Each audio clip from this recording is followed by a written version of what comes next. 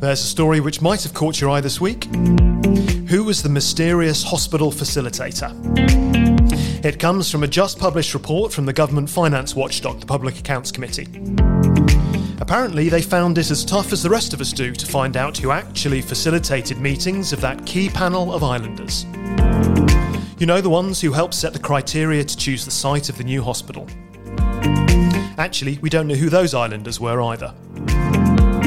Transparency and process. Welcome to the Politics Disassembled podcast with me, James Filial, and this week's guest, PAC Chair, Deputy Ina Gardner. What else did her panel decide about those so-called deliberative bodies? As well as the hospital, we've had one on assisted dying, climate change, mental health and the care inquiry. The climate change panel ended up costing a lot more than originally forecast.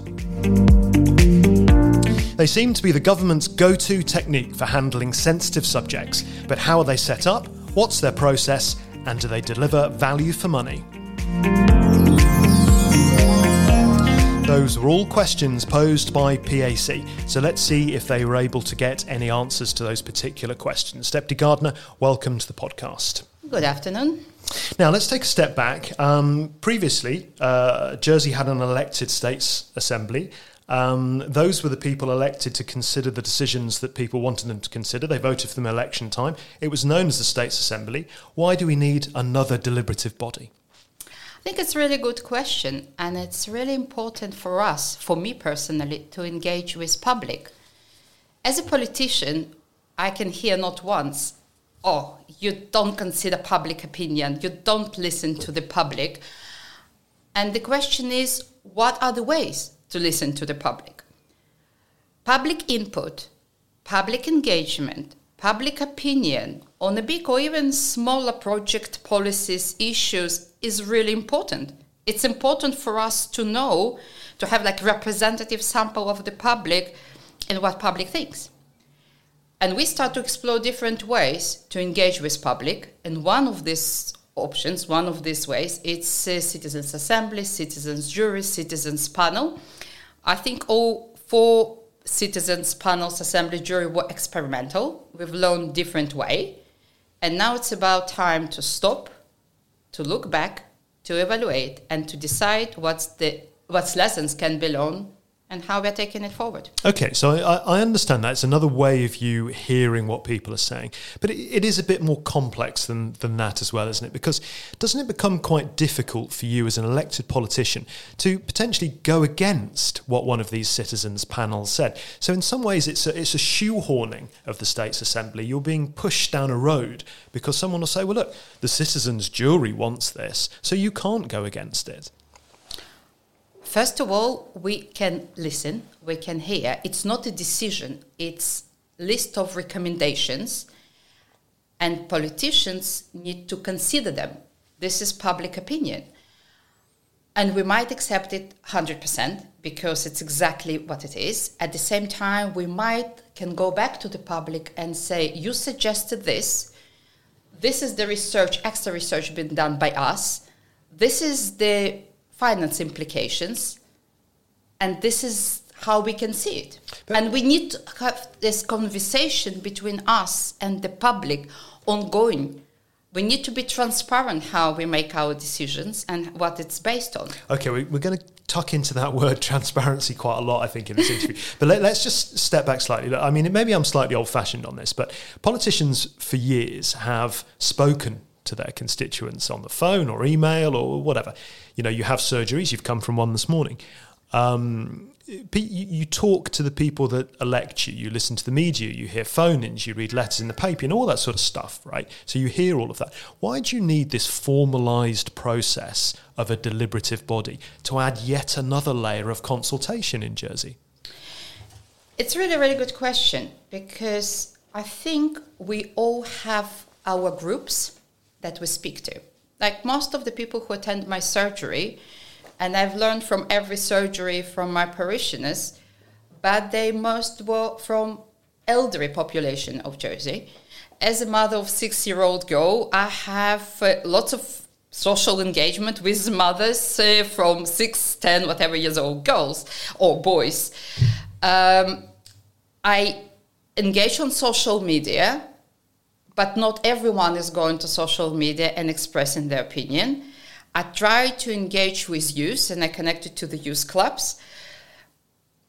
But if the Citizens Assembly arranged it the right way, and the Sortition Foundation, at least what we found through our report, they took representations from age groups and proportion into the population, we might have more round opinion, more included opinion. Again, so it's more structured, in inverted commas professional. I don't mean that quite as it comes across, but it's more structured, more professional market research, effectively, to tell you more about what people want.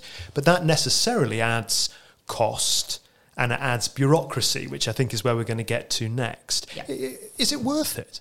Well, it's a small island, right? It's a small group of people that you're representing. Is it really so hard to understand what they want? I think it depends on the issue, and this is what was mentioned in our report, because we need to be very clear on objectives. We need to be very clear what outcome we are expecting. We need to be clear what we're investing, timeline, because as you can see from the report, one of the panels was just under 5,000 when another panel was several hundreds. And I'm sure that it somewhere should be in the middle. And we did mention in our report that we found one of the most successful panels from management point of view. Well, let's go into the actual. Sorry, so we'll kind of come from the very general point. We'll come into the actual report. I want to put firstly this point about the mysterious hospital facilitator. Obviously, that's a tag that we've used. That's not one that you used. Why is that important? Why does it even matter that we don't know who facilitated the citizens panel on the Our Hospital project? I mean, I'm sure there were some people say, well, we don't really care, but it is important. According to your report, you're really pushing it. So why? On other panels, we knew who are facilitators, so we can understand their professional backgrounds in specific areas to lead the panel. So we can make an opinion. It's all about how public trusts the outcome of the panel. If we'll be transparent, this is what we discussed. For example, for the Citizens Assembly for Climate Change, you can go online, you can see presentations, or some on YouTube or some in written form. You can see the titles of the professors from X universities. You can say, interesting information, I would read this information, I will learn about it, and I will make my opinion, and I might get to the same recommendation, or I might get to different recommendations. At least public can connect and understand what's happened. And who led it is the facilitator. Is important that we know that he or she, facilitator, the people were professional in their areas. All right, but you've asked and you've been told we're not telling you. We are looking for the response for our recommendations, because if you can see it, the recommendation, one of the recommendations, we're asking to make it public. One of the reasons that we didn't want that the facilitator will be influenced, and we can understand, but now facilitator cannot be influenced. The work's done. Work's done. So we'll wait another 5 weeks. We'll get executive response to our recommendations. And the reason you've been given is because it's personal information, just so everyone understands that. You've asked, like your formal panel, it's not anyone else, it's a formal government panel asking, and you've been told you're not having it because it's personal information. It was very long conversation around the hospital panel about the minutes, about who was accountable officer and who was the... This panel worked differently. Okay, so let's explore that. Why was that different? Why was the Our Hospital panel separate from the other four? Because you're quite clear in your report about that as well. It's a bit of an outlier. It's a bit of an outlier. I wasn't sure. We cannot get to the bottom why the decision was taken to take it. from Strategic Policy Planning and Performance Department, because it's SPPP. I'll call them SPPP because it's every time really long name, Strategic Policy Planning and Performance. So 3 other panels were run by this department. So the department was involved in administration, organization, facilitation. So they were accountable for 3 other deliberative bodies, because not all of them were panels. 2 of them were connected to the policy, and 1 of them connected to a very specific task. So it's not just a policy. The hospital panel, Citizens Hospital panel, were not facilitated by this department. And when we first sent our first request, we were directed from the DG SPPP saying it's not us, it's the infrastructure. So we went to the infrastructure, and the G from the infrastructure said, I wasn't at the place, it wasn't really us, but I would answer question because I know lots of information. So we gone back to interim CEO, which was also not at that time at his job. And slowly we got information that we presented in the report. But what was clear, there was some different organization around this panel compared to others. Why? Good question. I think because it's run by our hospital, and it was political oversight group, and they wanted to be, then they were criticized that they didn't consult the public. I think it just stayed with our hospital team. Because there were 2 other elements in your report. We'll finish with this particular part of it in a second, but there were 2 other parts of it, which was that you mentioned the interim CEO, Paul Martin. He said he didn't know, according to your report, what his officials were doing to support that group. That's reported, that's in your text. So even the interim CEO didn't know what the officials were doing. And then you had this rather bizarre paragraph where you were saying that some of the very senior civil servants who were involved with the panel, they said they were working with this Sortition Foundation to put people on it. And then the Sortition Foundation said, actually, no, we weren't. We weren't doing anything. So you had these 2 completely conflicting views of how the panel were put together. I think that just shown is general confusion or trail of the management. And it's always about the governance and management. The conflicting information, I assume, came from just confusion because the person who was not in charge and department was not in charge been asked to answer our question to the best of his knowledge.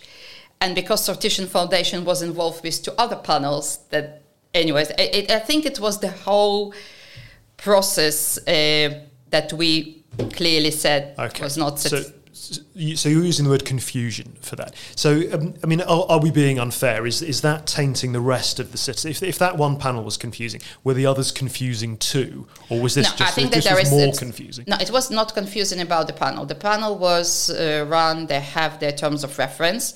Their terms of reference changed on the 3rd, according to the minutes, was finalized on the 3rd meeting, which from my perspective shouldn't happen. 3 other panels run by Department for Strategic Policy Planning and Performance. And it was very structured. There are some frameworks needs to be put in place. We definitely suggested to create a toolkit and to take the lessons from the panels. Yes, there was some financial oversight, and I'm sure that it can be put right. It's really important that we will use example of other panels to learn lessons and to make sure that it's all in place for the next. So not the Our Hospital panel. That's not something you want to repeat. No, it's not an example.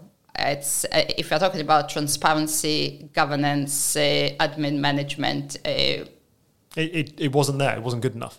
Is that what you're saying? I don't want to put words in your mouth. Is that what you're saying? What we are saying that this panel is the administration of the panel and creation of the panel leaves so many questions that we are struggle to answer. All right. Let's jump into the budget point because you raised that as well. So this was what you're referring to there is the budget for the climate change panel. I know that's not the exact title, but everyone knows what I mean, the climate change panel. And that went considerably more than you were told. Why was that? The explanation that we received, that as they progress, they realize that they need to attract and to have more experts in the area to deliver report, which include all necessary information. So the scope gone bigger than they anticipated. Creep, so mission creep. And maybe, but what we are thinking, and this is why our recommendation coming, it's that it should be clear understood the overall aims, objectives, and intended outcomes of each delivery body before the budget will be finalized. Also, to be fair to the Citizens' Assembly, when we see 394, whatever was published in the report, there are two parts that they reported together. And when we question it, actually it was two different projects that came into one. And both of them, I think, necessary. I'm not criticizing the content. I think one of them, it's climate conversation. It's engagement with the public and bringing public. And there is lots of activity was done.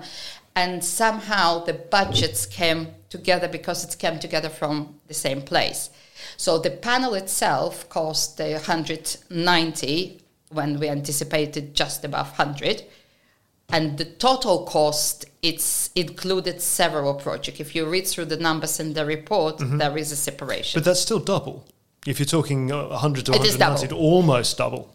Absolutely. And this is what we found that, for example, and we're not saying what's right or wrong, but was important to notify that some people on this assisted dying jury panel, they were unpaid, when on climate change they were paid, and difference were in thousands.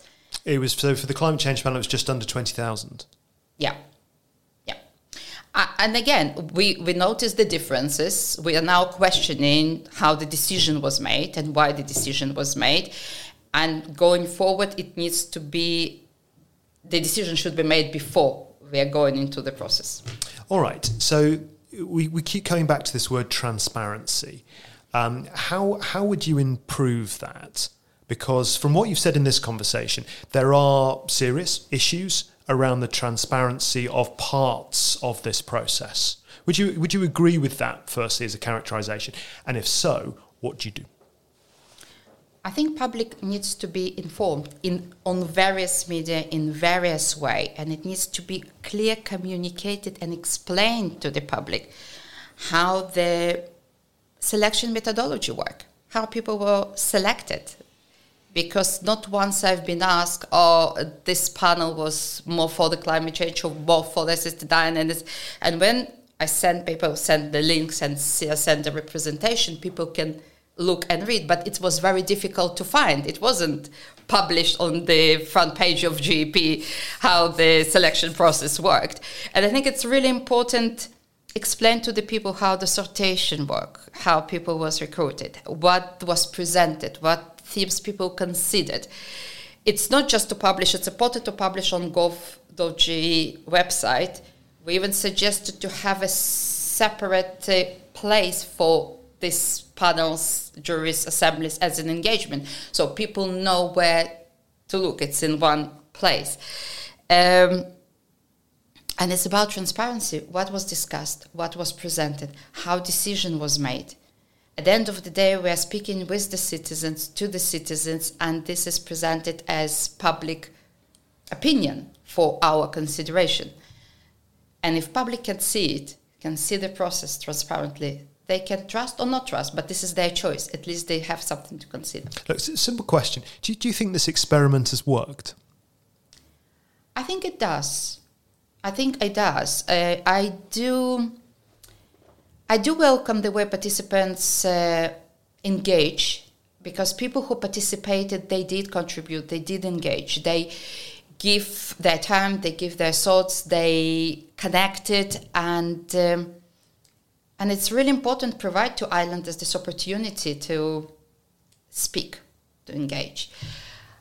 How? We need to really create this toolkit. We need to tidy. We need consistency. What was missing, I think, it's consistency. But because it was experiment, now we're at the place to make it consistent and clear going forward. OK, Deputy Anna Gardner, thank you very much.